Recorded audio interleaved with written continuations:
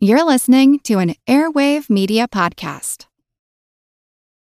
This episode is brought to you by Visit Williamsburg. In Williamsburg, Virginia, there's never too much of a good thing. Whether you're a foodie, a golfer, a history buff, a shopaholic, an outdoor enthusiast, or a thrill seeker, you'll find what you came for here and more. So ask yourself, what is it you want? Discover Williamsburg and plan your trip at visitwilliamsburg.com. The world is filled with many questions, such as, did giants exist? What is junk DNA? Does it mean that you're trash? Do you ever wonder if aliens have underwater bases in our oceans, and that's why there are so many UFO sightings off the coasts of islands all over the world? How serious even is climate change, and when should we start building our rafts? Hello, everyone. You may recognize me as Gabby from the History of Everything podcast.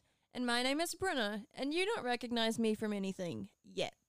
Together, we're two scientists who explore the answers to these questions and many, many more in our new podcast, Mystery of Everything, available everywhere you get your podcasts. It's actually quite unlike anything we've ever seen before. A giant, hairy creature, part ape, part man. In Loch Ness, a 24-mile-long bottomless lake in the Highlands of Scotland. It's a creature known as the Loch Ness Monster.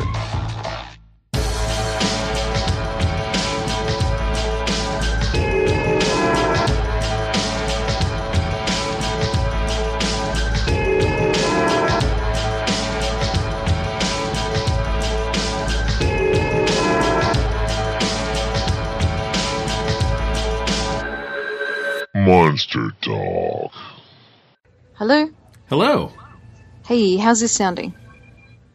It sounds good. It sounds really classy. Well, there's some classical music in the background. Yeah, I know. That's the part that sounds classy. I mean, your voice sounds classy too, obviously, but I mean, the music sounds classy. Well, there's a thunderstorm going on here, so we'll probably get some of that in here too. Do you remember the first episode we did, how there was that weird bird noise going on the whole time in the background with Todd Disotell?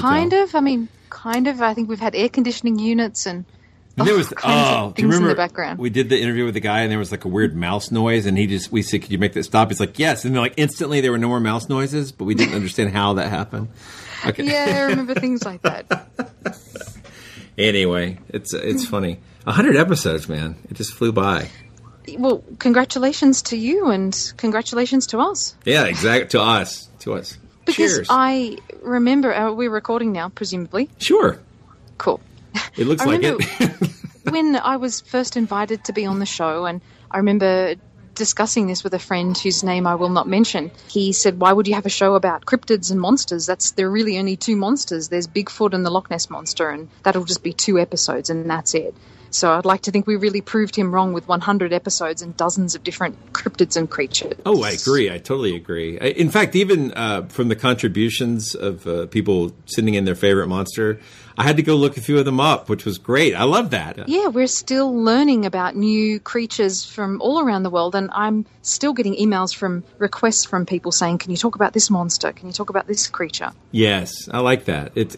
I've really enjoyed the way we've been able to tie in lots of interesting science topics. It does tend to skew towards biology, and I don't know if maybe after a while, maybe we could figure out some way to bring in physics or some great math monsters. I'm sure they exist out there somewhere. Yeah, we do. There is a cool one we haven't talked about, which is lots of cool ones we haven't talked about. Well, that's true. I was thinking specifically about the one that comes out of artificial intelligence. I don't want to get any spoilers going there, but we'll work on that. Plenty more shows to come. Exactly. So I guess I might as well mention this now that I am planning to take a extended break here. You are. Yeah, so episode 100. So I'm going to be working on a book, and it's not about monsters, but how could it not be? How disappointing. I know. Well, I think it will tie in tangentially to Ancient Aliens. So it's going to be about technology and how inventions are created. So it's exciting. I am very happy about this book. So that's really great. And how long do you think it will take you? to finish? I'm running about 45 years longer than I had hoped it would. I know what that's like. So I don't know. I don't want to say for sure I'll be back at any specific time. I would like to believe that I'll be done in far less than a year. Right. But I don't know. I've got to squeeze it in. I don't know if the listeners can take a hiatus of a year even. Well, there's always Mysterious Universe out there to download. So I don't know. I honestly, I really want to put a really good effort into this because it's something it's a topic I really love. So, but a few months at least. I don't know. I wish, I wish I could have it done by Christmas. But it's how long it takes. I don't know how long it's going to take. I'm writing a novel. I think I've told you about that before. Yes, it's one that skeptics should enjoy, and so I'm hoping to get that done by Christmas if that's possible. But the baby has really taken up a great deal of my time in the past 2 months. Yes, they do that. They do. Yeah. Especially my evenings and nights when I'm trying to sleep. And mornings and afternoons. Exactly. They're fun, though. They are fun. So I don't want to turn this into a baby show, but how are things going? Oh, things are going really well. He's a beautiful little boy, and every day he's growing bigger, and I can see more cognition, more intelligence, and I just can't wait until he can become a fan of the show himself. Oh, that'd be cool. Oh, we get the coolest little entry into the favorite monsters. A mom sent in herself and then all her kids doing their favorite monsters. It's very adorable. I like it. Oh, no, I can't wait to hear all of the responses from I think the they're really listeners. fun. I really like them. So it was a lot of work to edit those. It took me way longer than I thought it would. And did you include all of the responses, or I included all of the responses that I could find. Wow. What I did was I asked people to send in the subject line of episode 100. A few people missed that, and so I've tried to find all the ones that had sound attachments in my inbox. But I believe in the end we had more than 75 contributions. So that's pretty good response. So. I'm very happy. But it was interesting. This will be a fun episode. Oh, I think so. And there's so many different file types. And then within those file types, different bit rates. So it was a lot of work to get them all for that. It'll be worth it. Yeah, I think it turned out well. But if I had said, please send your sound file in the following format with the following file extension using this sample rate, I don't think anybody would have bothered with it. So yeah, you might have had 7 responses. So it's better that I spent that time and everybody else just did their best job and got their recordings submitted. So that's so great. I can't wait to hear them all. So I don't want to dwell on the fact that I'm going on a break, but I do want to talk about, at least mention, we haven't found our snake expert yet. We haven't had a Kraken episode yet. There's so many monsters that I really want to make sure we cover. Giant snakes is one I really wanted to get. Before we even started the show, I wanted a giant snakes episode.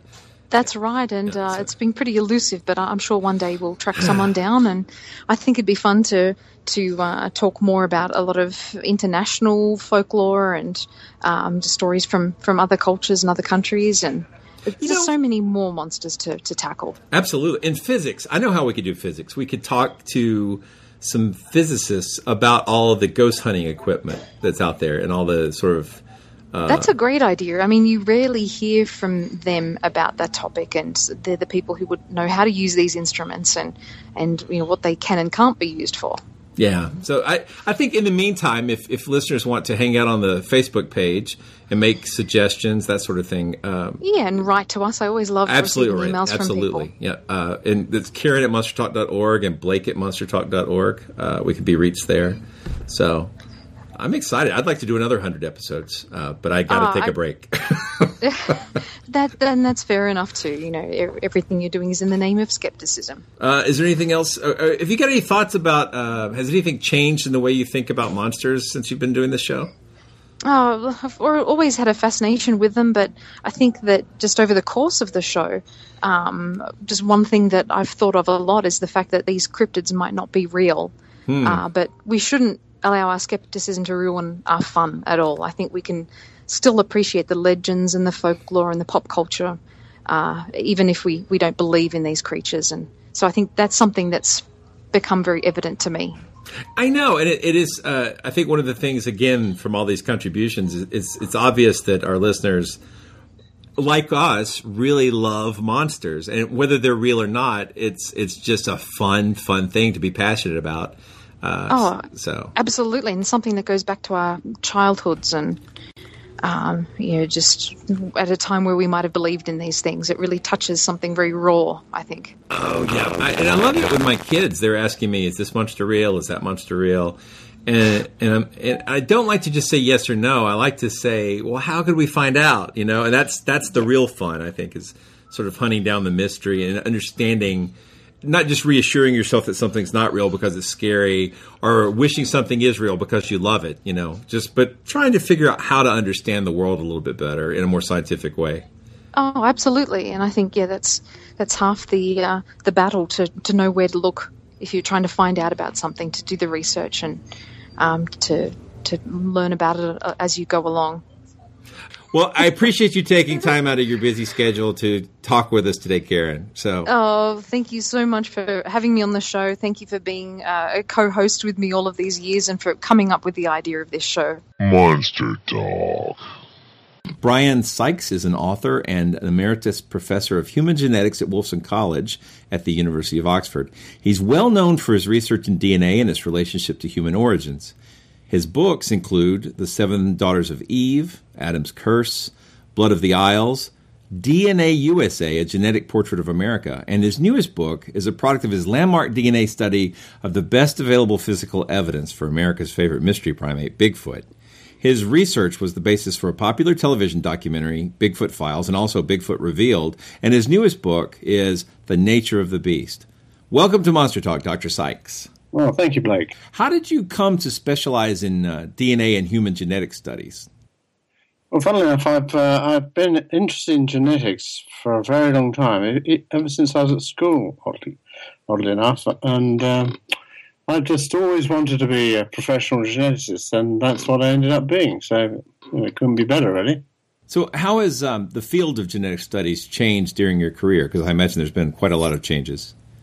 Well, I've been extremely fortunate because what's happened when I've been active professionally is the whole thing has changed because of the way in which we can understand DNA and manipulate it, and it's just changed beyond all recognition. So things that would have taken 20 years to do a while back, you can now do in a couple of days. So many things, including the research that I've done for those books that you mentioned, would not have been possible until roughly the time I was getting started. So I've been really fortunate. These days, it's all a bit too complicated for me, genetics. Authors have sometimes 200, papers have sometimes 200 authors, and it's become very much a computational exercise with masses of data, and rather lost a bit of its magic in my... I know what you mean. My background, when I'm not doing podcasting, is IT, and I've had some really interesting conversations with people about the sort of programmatical approaches to doing DNA analysis. It poses some very interesting computational challenges. It certainly does, and people that do it find that fascinating. I'm more of a field worker myself, and I have recurrent arguments with the computational people, in that they never really seem to get out and get their hands dirty by, for example, collecting DNA samples themselves. What do you see as the differences between DNA that you gather yourself and DNA that's provided in just a lab assignment sort of way? Well, you lose the connection with reality, I think. If you're dealing with human genetics, you really want to at least know something about the people that you're taking samples from, especially in the field of evolution and human origins and so forth, not just chewing through the numbers. So quite a lot of my computational colleagues have never actually seen or met any of the people whose DNA they're analysing. I suggest talk a couple of years back, a very, very good computational statistician had been analysing the DNA of a group of chimpanzees. Interesting work and very well done. This colony of chimpanzees was in Holland, and he'd been working on them for something like 10 or 15 years. And I asked him, have you ever been over to see them? And he hadn't. I was amazed. So although you could say, well, it's not strictly necessary to do that, I think you get disconnected at your peril from what you're actually the subjects of your research. And again, it's a recurrent conversation I have with my colleagues there. So I imagine, not being an expert, that there's a statistical analysis is a big part of how this works, because I don't think, and you correct me if I'm wrong, but I don't think we're at the point where someone can look at a DNA sample and then tell specifically what the sort of morphological behavior, the makeup of whatever they're looking at is. They would only know statistically it's likely to be something. Is that accurate? I guess that's true. I mean, computationally, the way that the analyses are done, particularly for human origins, when people moved about the world and so forth, are really designed to work with groups of people. So by that, I mean, you have groups that are really not terribly natural groups, like what did the Vikings do, or what did people from Estonia do, and all this sort of thing.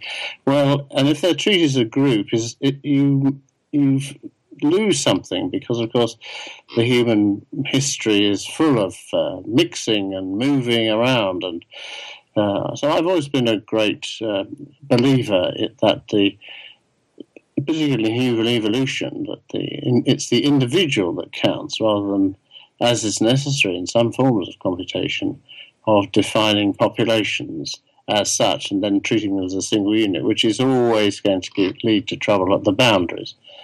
So how has your work in DNA research impacted your thoughts about the idea of race? Well, this came out a lot in DNA USA. It's a very thorny question, of course, and it's often been abused by geneticists back in the 20s and 30s and days of eugenics, and so forth. So I was very interested in that question for DNA USA when I decided to look at the genetic history of African Americans and European Americans and also Native Americans. And I could look at someone's DNA using a relatively new technique, see which parts of their DNA, which genes, which bits of which chromosomes, had their origins in either of those continents, Africa, Europe, or indeed Native America. And very interesting that many of the African Americans, and all the African Americans that I analysed, these are all volunteers, of course, and I met them all, had European DNA somewhere in their genome, without exception. I mean, sometimes African Americans had more European DNA than they did African DNA, even though they felt themselves to be African Americans. So that was quite interesting. But I also found that in many white Americans, particularly from the South, all of those had some African DNA in their genomes, even though in certain cases they were absolutely sure they didn't, but they did. So it's a mixture, and I mean, racial definitions are so simplified, and in a way, there's of course where you come from has got some influence on the genes you have, but as a way of defining races, if one ever wanted to do that, which I don't think is a good idea, it's hopelessly confusing. Yeah, I think some people have described it as being a social construct. So it's not so much a real thing. I mean, you could, I imagine, tell from someone's genome what part of the world maybe they come from, but especially in countries like America, where there's such a mix of different peoples from all over the world, I imagine there's just no real meaning to it. Well, the first thing is a fallacy to say, where do I come from? Because for each generation in the past, you've got double the number of ancestors. So you don't come from any one place. Your ancestors come from all over the place. But the technique that I was using for DNA USA enabled me to say, well, this bit of your DNA has come from Africa, this bit's come from Europe, this bit is Native American, so on. And in fact, I've got some African DNA myself, part of my insulin genes, for example. Here in the South, I live in the South of the United States, and well, it's always been a big social issue, especially in my area. But lately, it's just really become quite explosive, and it just breaks my heart that we don't see each other as just people. Well, of course we should, and that's, I mean, if there's any message from the DNA, it's that we are all part of one big family. Slight differences, of course. We're a very, very recent species compared to anything else in our surroundings, and of course we've got bits and pieces from everywhere to try and divide us genetically or really in any other way is completely wrong, in my opinion. But it doesn't seem to go away, does it? No, because I think visually the whole idea of race works as a handy heuristic for dividing people, but just because our brains want us to do that doesn't mean it's a good idea. So our brains do a lot of things that aren't good ideas. Yes, and which brings us on to Bigfoot. It does. So what led you to try applying your DNA analysis skills to Bigfoot and Yeti research? Yes, good question. Well, as we'll have gathered already, I've always been interested in human evolution, and one of the puzzles about human evolution is why is there only one species of human alive at the moment? And what happened to the Neanderthals, which were a different species of human? And I've always been curious about that. And then when I started to look into this, I wondered whether, in fact, some of these different types of human had not actually become extinct and still were hanging on in remote parts of the world. And that, of course, tallies with the reports of Bigfoot and Yetis and so on. So I expanded my research project to include, in fact, it really took it over, to try and to include those creatures. And what I found was that I was interested really in examining the hard evidence for the existence of Yetis, Bigfoot, Almasties, and so on and so forth. And I could see that it was practical to do it in a properly scientific manner, such that it would pass the test of being published in a scientific peer-reviewed publication, which was my aim as well. So I thought it'd be fun. I would, like everyone else, curious to know if these creatures, or what they were, if they existed at all, if there were little pockets of Neanderthals in the Himalayas or in the Pacific Northwest. So general interest like everybody has, but having an opportunity as a geneticist. And I had to develop a very rigorous way of testing these organic remains that would reveal the underlying species. So from a scientific point of view, it was relatively straightforward. Get hold of the hair samples. That took some doing, but had great help from the Bigfoot community, and other cryptozoologists all over the world. Looked around as many museums as I could and got hold of as much material as I could, and then analysed it in the way which would reveal through DNA what the species who owned the hair really was. So although lots of my colleagues thought it was a crazy thing to do, I never thought it was a project which was in any way outside the scope of science. So it's proved because it was published in a proper peer-reviewed science publication, the Proceedings of the Royal Society back a year or so ago. So that was very great fun, but also a good project. I mean, it was. I was pleased with how it went. Very pleased. So you've hit on a couple of things that I wanted to ask you about. One there is you made a call for samples. What kind of responses did you get to that? Like what did people send in?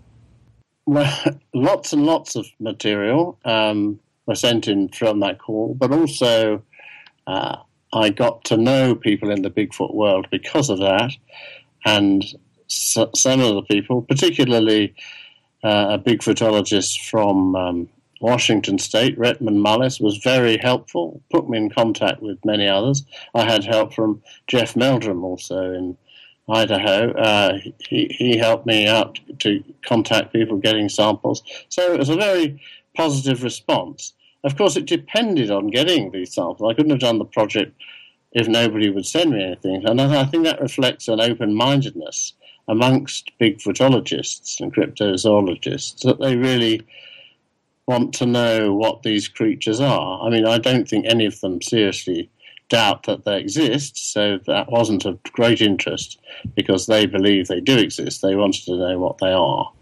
So I imagine that puts you in an interesting position, because I felt, based on my work in this field, which has mostly been limited to interviews, talked to a lot of different people and read a lot, that to some, the evidence that they have is almost sacred, and they wouldn't necessarily want to see that examined and know. But I'm glad that was the response that you got. Yeah, it was generally. I mean, there were a few people who didn't seem very interested in allowing me to examine their material, but they were in the minority. But of course, there might have been other people who just didn't want me to, just didn't reply or respond at all. But I don't think so, because I got to know lots and lots of Bigfoot experts, and there were not many people, reputable cryptozoologists who I wasn't able to contact and who, if they could, helped out.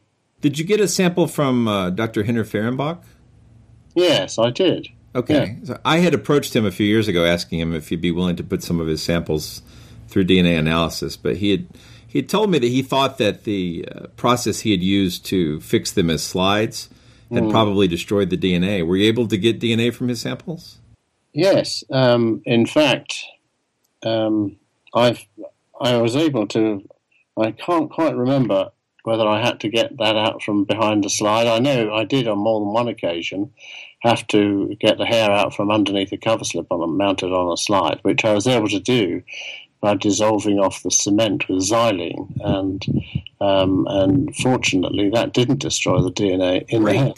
Yeah, I did manage to do that. And I got something from Henner Fehrenbach, one of his samples, yeah. One of the big problems that we might discuss is that people can do DNA analysis on a sample, but if they don't do it properly, they'll get it wrong. And one of the reasons I used hair, for example, is that with a former colleague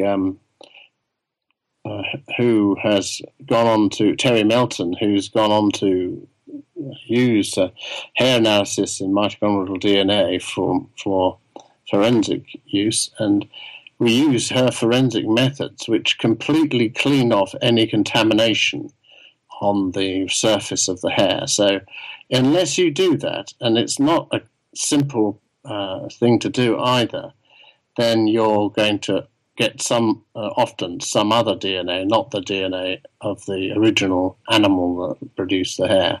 And I think that has bedeviled a lot of this work. It's just not been done to a high enough standard, which is unfortunate. But there it is. It is difficult work to do properly. Well, that actually brings me to a sort of similar example that you cover in the book, which is, and I hope I don't mispronounce this, the Pangboche Yeti finger? Yes. Okay, so in 2011, a BBC radio documentary said that the DNA sample from that mummified finger was human. Yes. And in your book, and I don't want to spoil any surprises, you propose a specific name for the source of that DNA.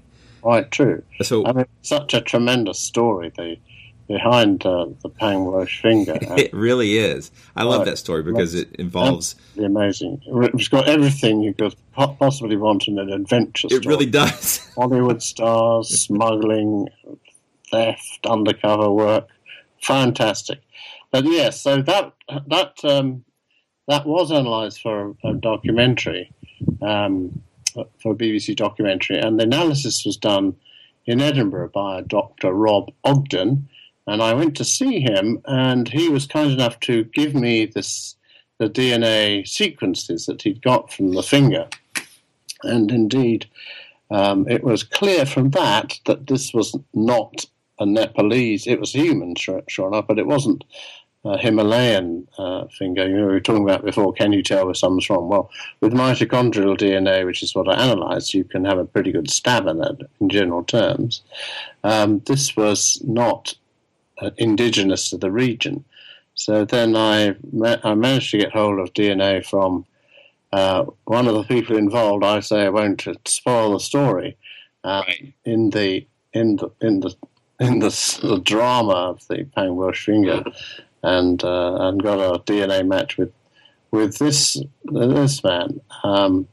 It's not definite proof that it's his DNA, but because it's quite unusual DNA, it might have been somebody else's, but it's an amusing conclusion, or not a conclusion, an additional twist in this fantastic story. So that person, I do not believe, is missing a mummified finger from his hand. So that would imply that I can confirm that. So where is the mummified finger now? Well, that's back in the Royal College of Surgeons in London. It was collected for an interesting man, an anatomist called William Osman Hill, and he sent out an adventurer to get the finger, and gave him, the adventurer that is, a human finger to substitute for the one in the monastery. Pangboche is a monastery in Nepal.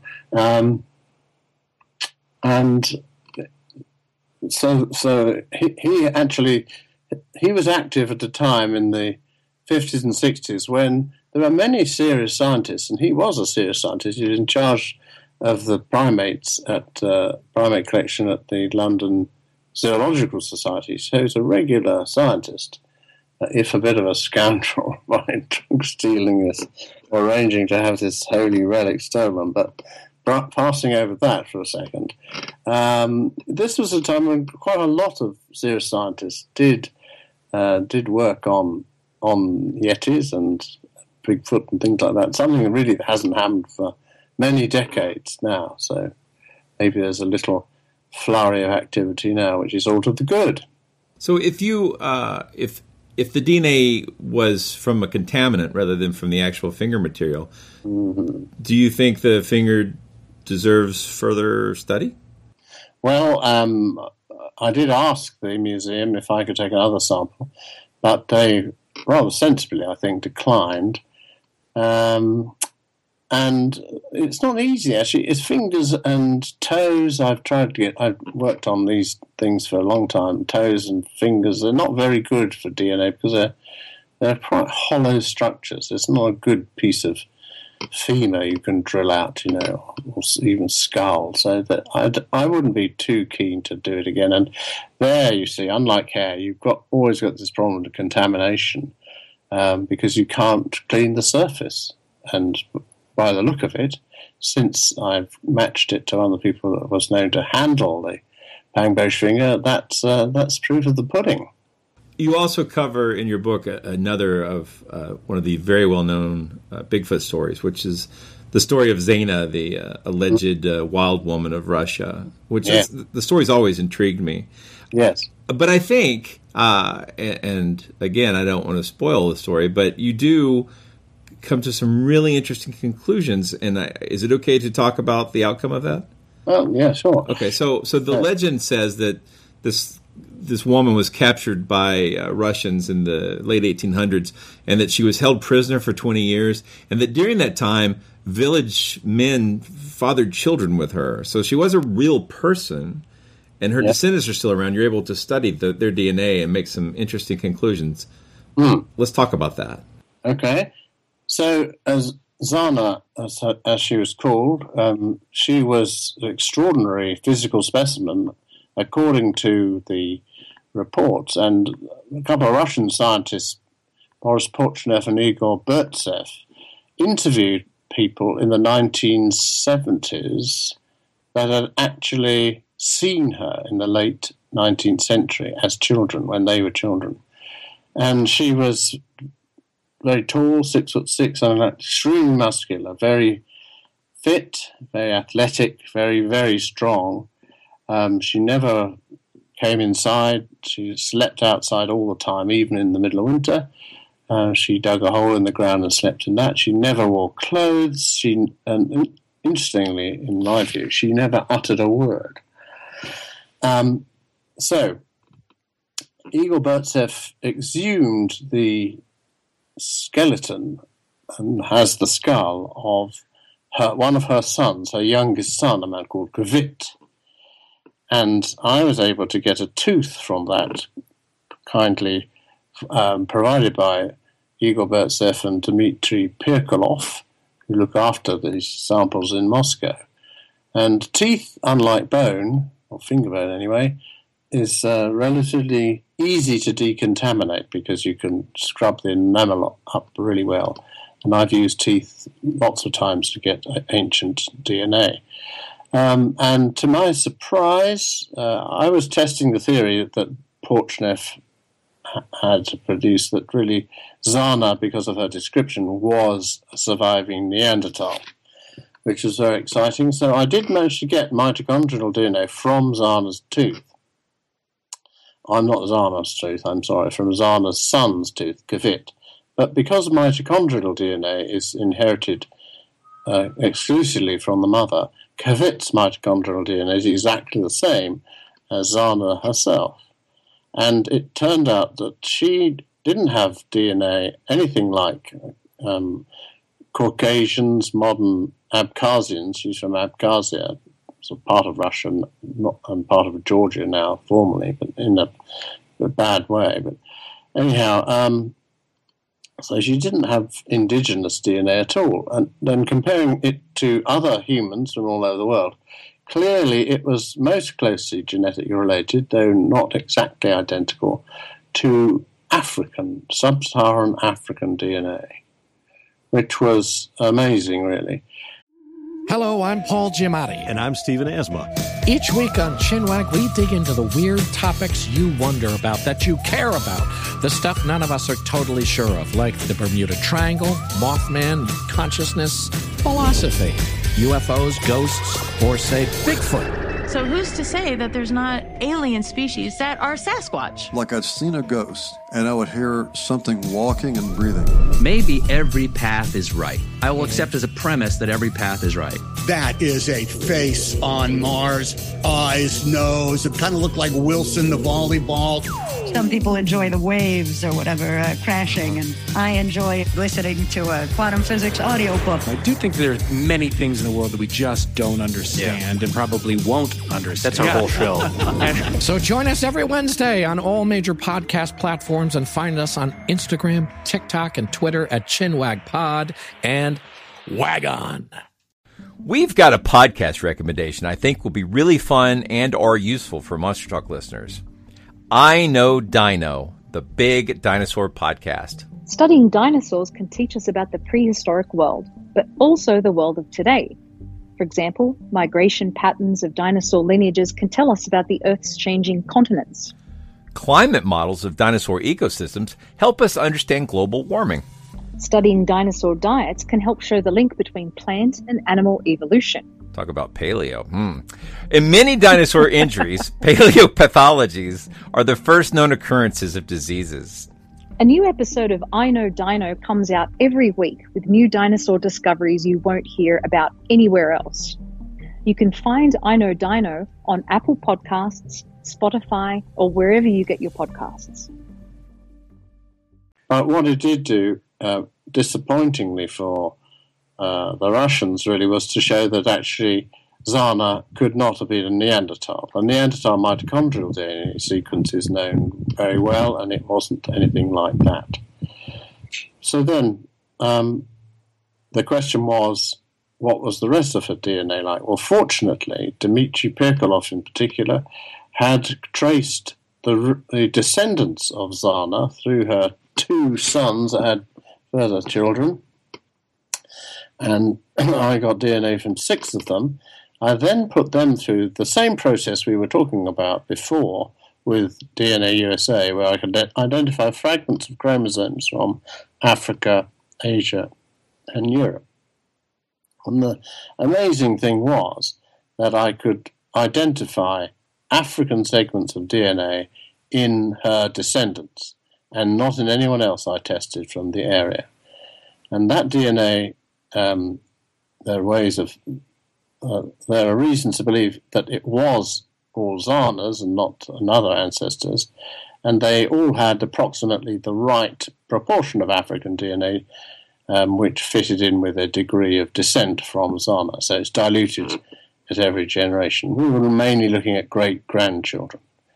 And from this analysis, Zana would have been 100% sub-Saharan Africa. So there are 2 possible explanations for this. One is rather prosaic, but still rather extraordinary, given the description of Zana, which was that she was an escaped slave. Now, there were slaves in Abkhazia, African slaves, but not many of them.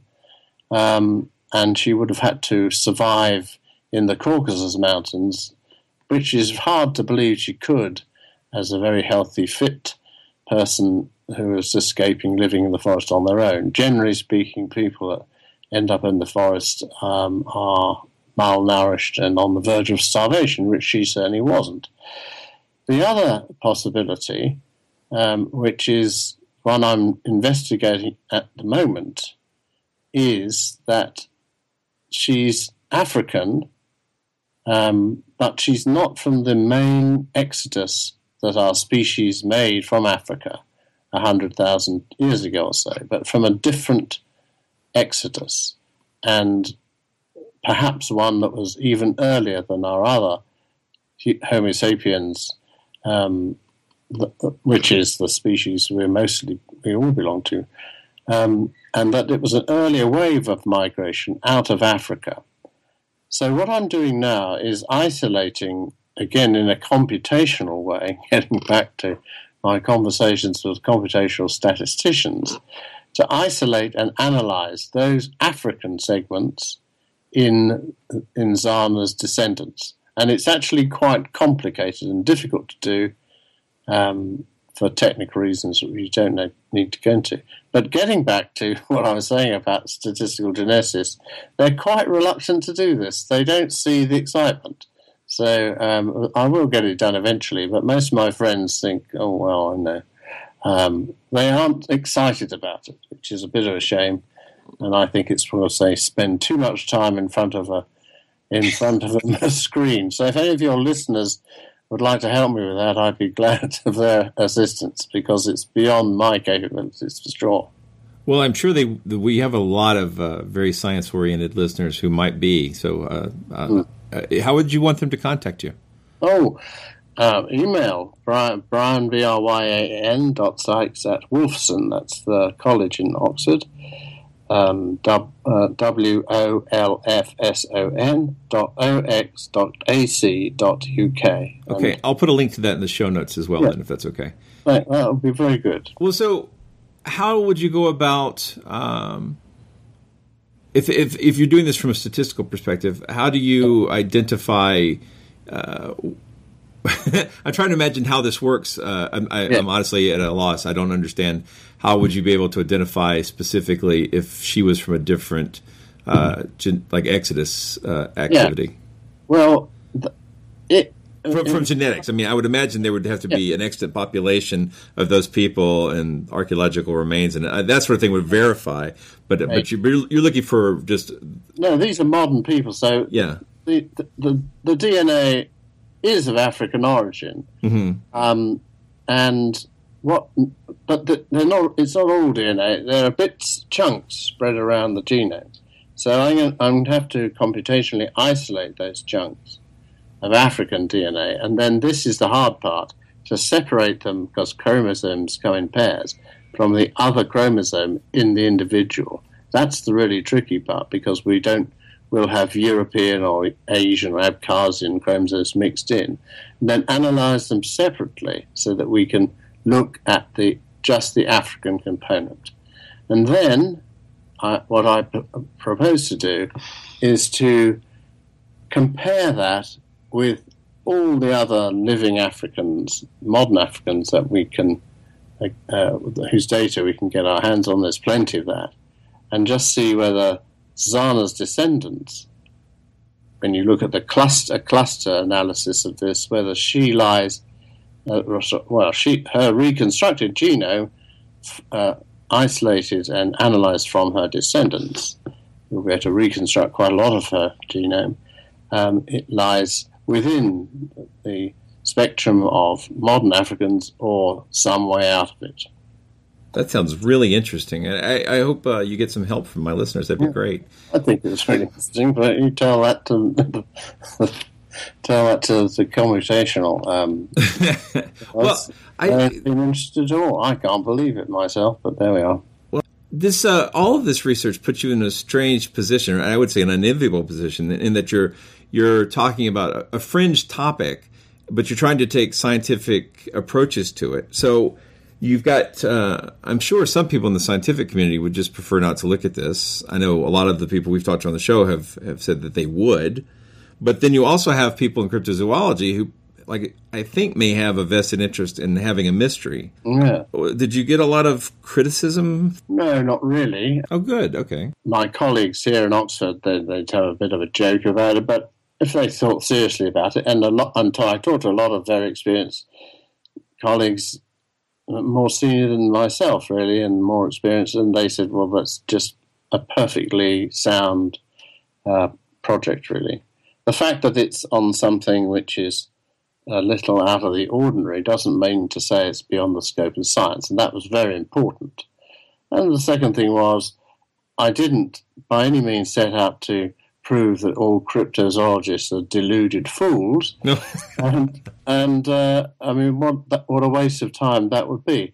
So I thought there was a small, but nonetheless not zero chance of finding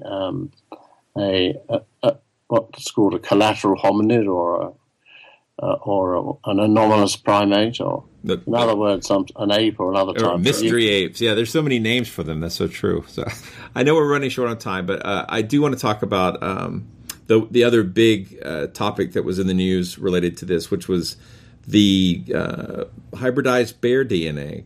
I know that you've had some, you've had a little bit of peer rebuttal from that, and there's been questions about maybe, I think I read there might be another documentary about it. Let's talk about that research and what you found. Okay, so a couple of samples from the Himalayas, when they were genetically matched up to the collection of mammalian DNA, so extensive one, had their closest genetic relatives with the polar bear. Well, polar bears and brown bears are known to hybridize. They're not known to be polar bears in the Himalayas, and so we just reported this, gave no real explanations of it, because all we'd done was analyse a rather short piece of DNA. And in the normal process of scientific publication and criticism, people thought, oh well, maybe there are other explanations for it. And a couple of people wrote papers, I'm afraid to say I think it's the same people that sit behind the computer screens, and gave far too extravagant explanations of what might be or might not be happening. That's to say that it's probably a hybrid bear. Well, maybe it is.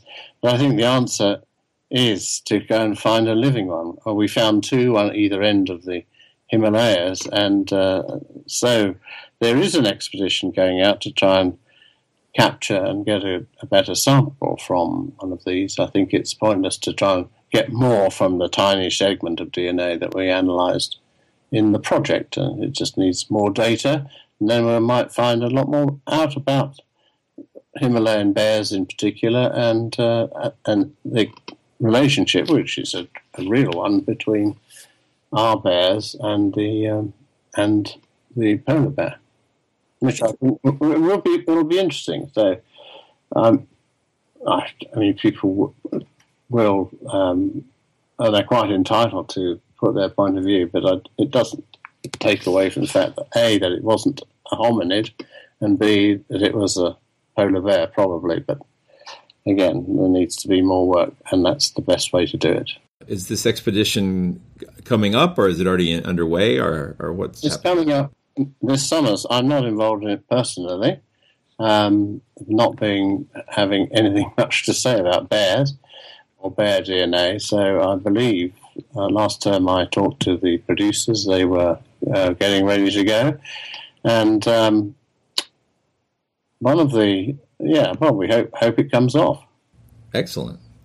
So a lot of my listeners are young and might be interested in becoming geneticists.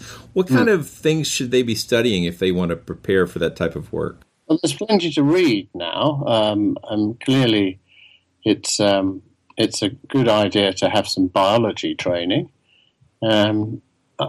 Most geneticists would say you need maths as well, but from what I've said already today, I think maybe you'd be better off if you couldn't do any sums at all. So I think biology, a sense of adventure. There's lots to be done.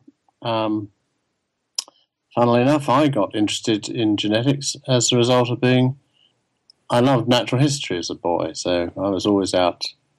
I mean, don't do it these days. I used to love butterflies, and there's been a lot of genetics work done on butterflies. That's how I got involved in it. Oh no, they're fascinating. I mean, the insects in general, because of the metamorphosis they go through in their life cycle, is just amazing. Kinds of things. Yeah. In fact, a lot of what we know about genetics was worked out with butterflies between the wars. So enjoy natural history and go to your museums, look at these bones and things, and just enjoy the natural world in that way. Do a bit of biology, do a genetics degree by all means, but it's going to be endlessly fascinating as we know more and more. I mean, it's changed so much.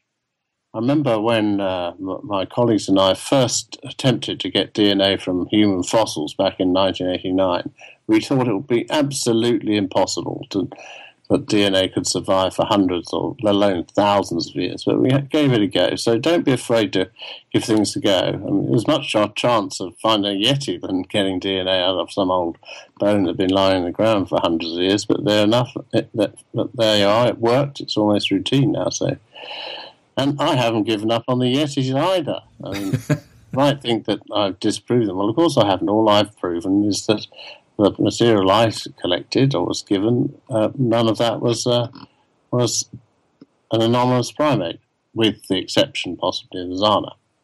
And people have reacted. I mean, some people, you're quite right, they won't accept any other views than their own. Of course, that's the antithesis of science, really. And some cryptozoologists have written in the past that they felt rejected by science. Well, I don't think they can say that anymore, really. Science doesn't reject or accept anything. All it does is looks at the evidence. Just another branch of philosophy, really. I concur with that, absolutely. I think Todd Disotell and yourself have both tried to make that point very well, and I appreciate that. I guess we're running out of time, so let's do the last question. What is your favorite monster? Well, I've been thinking about this since you told me you were going to ask it, and I have to say I'm coming down in favour of the Mongolian death worm. Oh, that's a classic. Yeah, absolutely classic. Absolutely ludicrous. It is ludicrous, but yet so wonderful. And of course, I know the scale of it is not as grand as I think a lot of popular culture renditions of it have it looking like the sandworms from Frank Herbert's Dune books. But yes. But still, it's any creatures that are horrible, worm-like, and can kill you with a glance. That's it. I saw a documentary on that, and it looked like a drainage pipe to me. Yeah.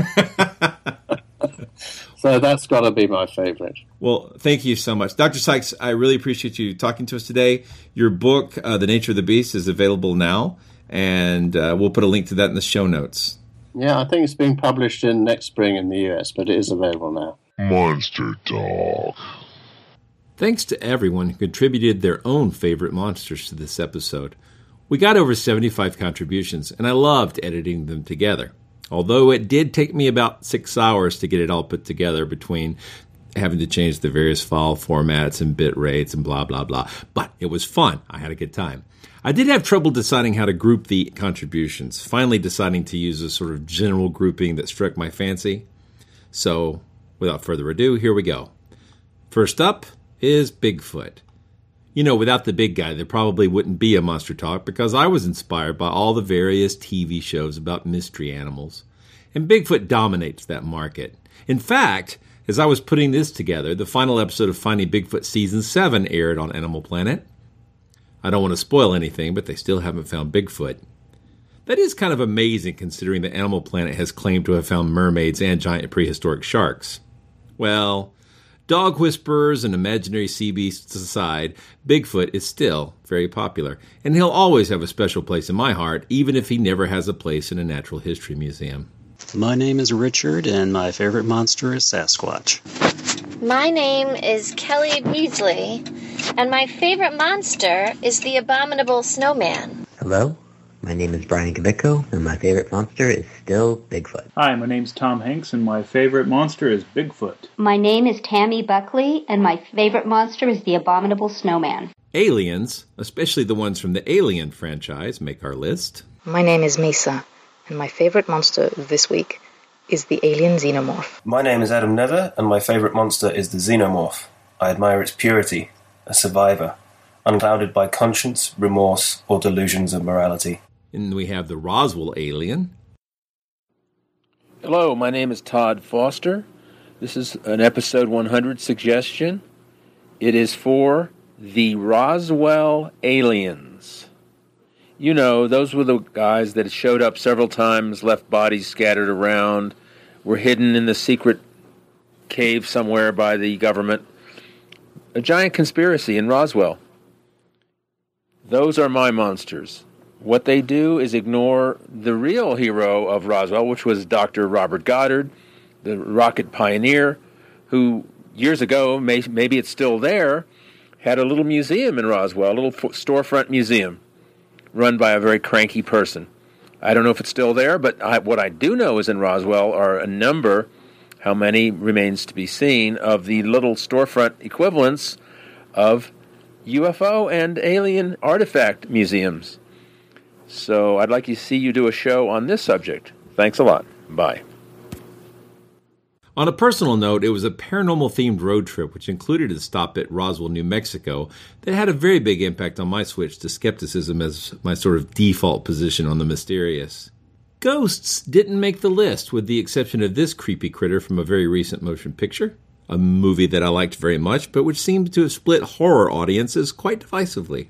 My name is Shannon, and my favorite monster is the Babadook.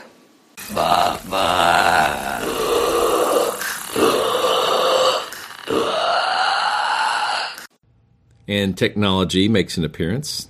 My name is Rick Duffy, and my favorite monster is a homicidal computer. Here are some monsters that come from the Dungeons & Dragons role-playing game. My name is Walker, and my favorite monster is the gelatinous cube. Hello, my name's Joe McKenzie, and my favorite monster is the Beholder from Advanced Dungeons & Dragons. My name is Hallie M. Smith, and my favorite monster is a Barghast. My name is Walter, and my favorite monster is the Beholder. I would throw in a TARDIS sound effect here, but honestly, I'm running out of time to get this episode cut together, so here are some Doctor Who monsters. Hello, my name is Roberto Moratore, and my favorite monsters are the Weeping Angels from Doctor Who. My name is Ralph Taylor, and my favorite monster is the Master from Doctor Who. And now, a list of monsters mostly derived from folklore, which, for reasons I can't easily defend, I'm separating from monsters derived from myth.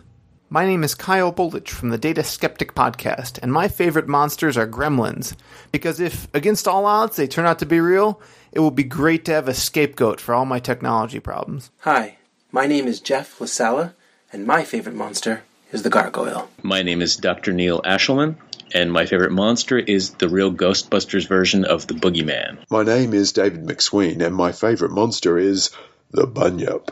My name is Joseph Gagne, and my favorite monster is La Bête du Gévaudan, also known as the Beast of Gévaudan. My name is Evelina, and my favorite monster is a witch. My name is Adam, and my favorite monster is the Aswang, because it's fun to say. My name is Simon Woolley, and my favorite monster is the Nandi Bear. My name is Dean Maservi, and my favorite monster is the Poes Mort of the Finnic Udmurt people from the forests of central Russia. The Poes Mort, or half-man, is 18 feet tall with one arm, one eye, one leg, razor-sharp teeth and acid saliva, and he's the reason people go into the woods and never come out. He is cannibalistic and evil, but can be outsmarted if you are clever with words. So my favorite monster is the Poes Mort. Oh, and of course the succubus. She can visit me anytime. My name is Mike, and my favorite monster is the Lich. My name is Jesse Greer, and my favorite monster is the Chupacabra. My name is Sherry, and my favorite monster is the Wetigo, or Wendigo. My name is Marianne, and my favorite monster is the Boromets, also known as the vegetable lamb. And here are some monsters that are humanoid in shape. My name is Amy Rainwater, and my favorite monster is Gillman, the creature from the Black Lagoon. I'm Max Ray, and my favorite monster is Mothman. My name is Stephen Doyle.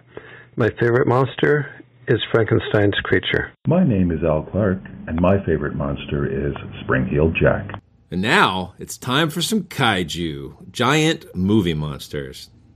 My name is Christine McCall, and my favorite monster is, hands down, Godzilla. I'm Scott Barber. My favorite monster is Godzilla, the king of monsters. Hi, my name's Brad Nichols, and my favorite monster is no mere monster. He is Daikaiju, king of the monsters. He's the great pacifistic nuclear war metaphor, Gojira. I'm Andrew Hansford, and my favorite monster is... Lake and sea monsters are quite popular. Hi, my name is Antonio, and my favorite monsters are giant squids and other sea monsters. Thank you. My name is George O'Connor, and my favorite monster is the New England sea serpent. My name is Hunter, and my favorite monster is Ogopogo. My name is Ben Schneider, and my favorite monster is the 1855 Silver Lake sea serpent, because technically it was real. Hi, my name is Ryan Eldridge, and my favorite monster is the Altamahaha River monster from Darien, Georgia. Hi, my name is Ruud van der Wille from the Netherlands, and my favorite monster is, besides our daughter Bettina, the monster of Loch Ness. My name is Rasmus, and my favorite monster is the giant squid. My name is Adinokov, and my favorite monster is the giant squid. My name is Raven J, and my favorite monster is the Loch Ness Monster. I have a quick story about the Loch Ness Monster. So I have a favorite artist named Arthur Adams. He's a comic artist from mostly the 80s and the 90s. I mean, he's still around, but there's this collection of his artwork, and I was at my local comic shop, and I was looking through it, and he has these characters named Monkey Man O'Brien, and I noticed the characters right away. It was a pretty big picture in the book, and I noticed a baby plesiosaur down at the bottom, and for some reason my eyes didn't focus on the whole picture right away, but then my eyes started slowly looking up and processing the whole thing, and lo and behold, there was 3 plesiosaurs with one prominent with this neck point. I don't know, it was really scary. So as soon as I noticed what it was, I closed the book and I got goosebumps, and I stopped and looked around me in the comic shop, which must have looked ridiculous. But that's the thing about the Loch Ness Monster. I kind of get scared looking at pictures of it sometimes. Or even if I'm in the shower, sometimes I have to open my eyes really quick, which then soap burns my eyes. So yeah, I don't know why, but I do. And I was really disappointed that Jurassic World did not have a plesiosaur. So anyways, thanks for doing the show. It's awesome. I try to listen to every episode. There's some I don't, but for the most part, It's one of my favorite podcasts. So thank you.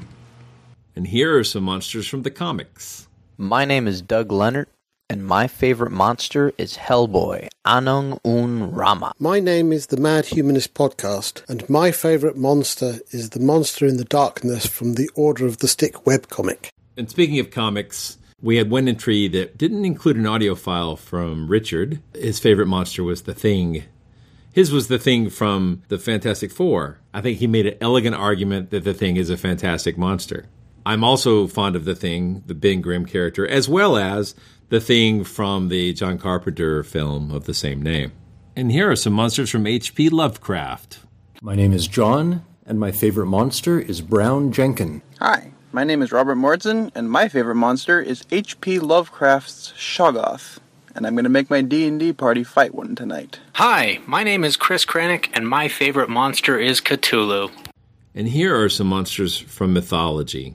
Hi, this is Dave from Minneapolis, and my favorite monster is the Hydra. My name is Eric, and my favorite monster is the dragon.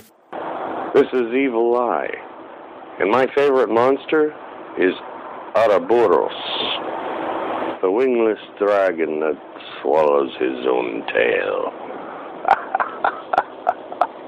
Hello, my name is Dennis Solaro, and my favorite monster is the anthropomorphic personification of death.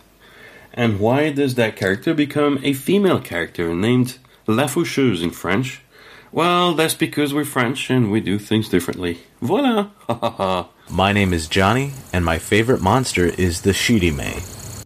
As we've mentioned before on Monster Talk, perhaps the most dangerous monster is man. So here are some serial killers. My name is Matthew Pollock, and my favorite monster is Tom Ripley. My name is Christina Barber, and my favorite monster is Hannibal Lecter. My name is Ryan Fletcher, and my favorite monster is maybe a bit unconventional, but the serial killer, particularly those ones who wear these kind of grotesque disguises, like Charles Schmid or Ed Gein. We had quite a few contributors who enjoyed werewolves.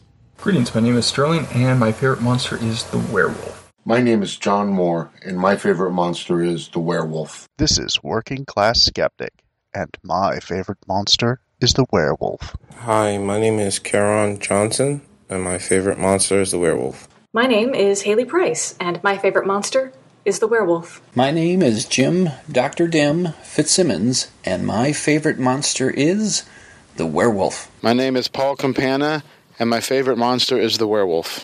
And vampires show up on the list. My name is Meg, and my favorite monsters are vampires. Of course, you can't have a monster list without zombies lurking around.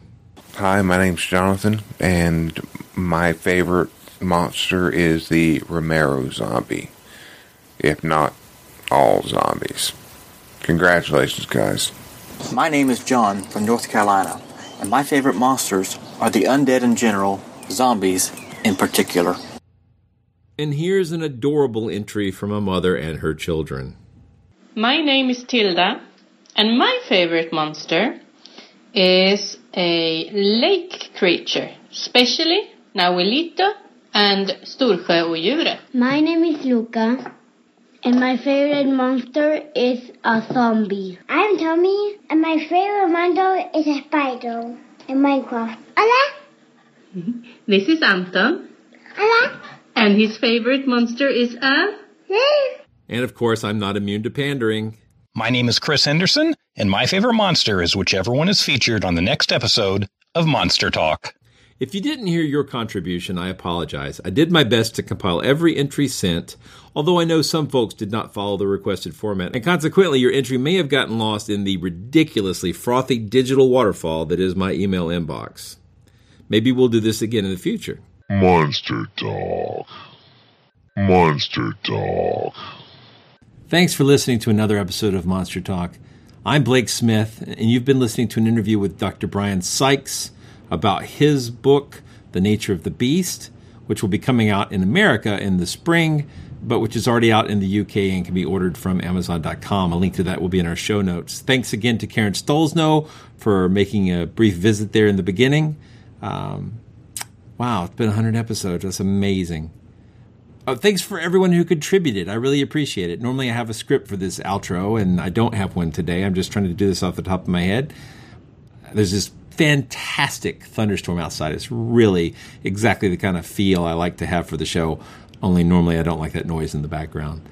Monster Talk is a podcast of Skeptic Magazine, an official podcast of Skeptic Magazine. The opinions expressed in the show are mine and those of my guests, and do not necessarily reflect the opinions of the Skeptic Society or Skeptic Magazine. Although, a lot of times we have the same opinions. I'm going to miss you guys for a while. I'll be back. Monster Talk theme music is by Peach Stealing Monkeys.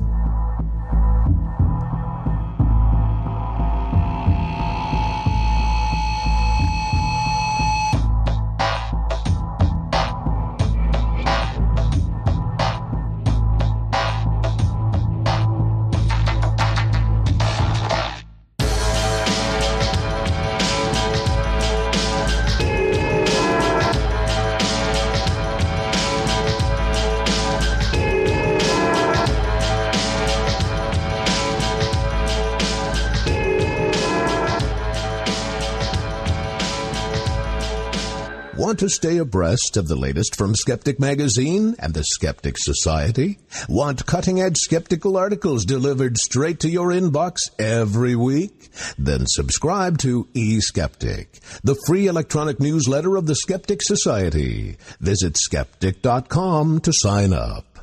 Hello, my name's Maynard, and my favourite monster is erectile dysfunction and its friends.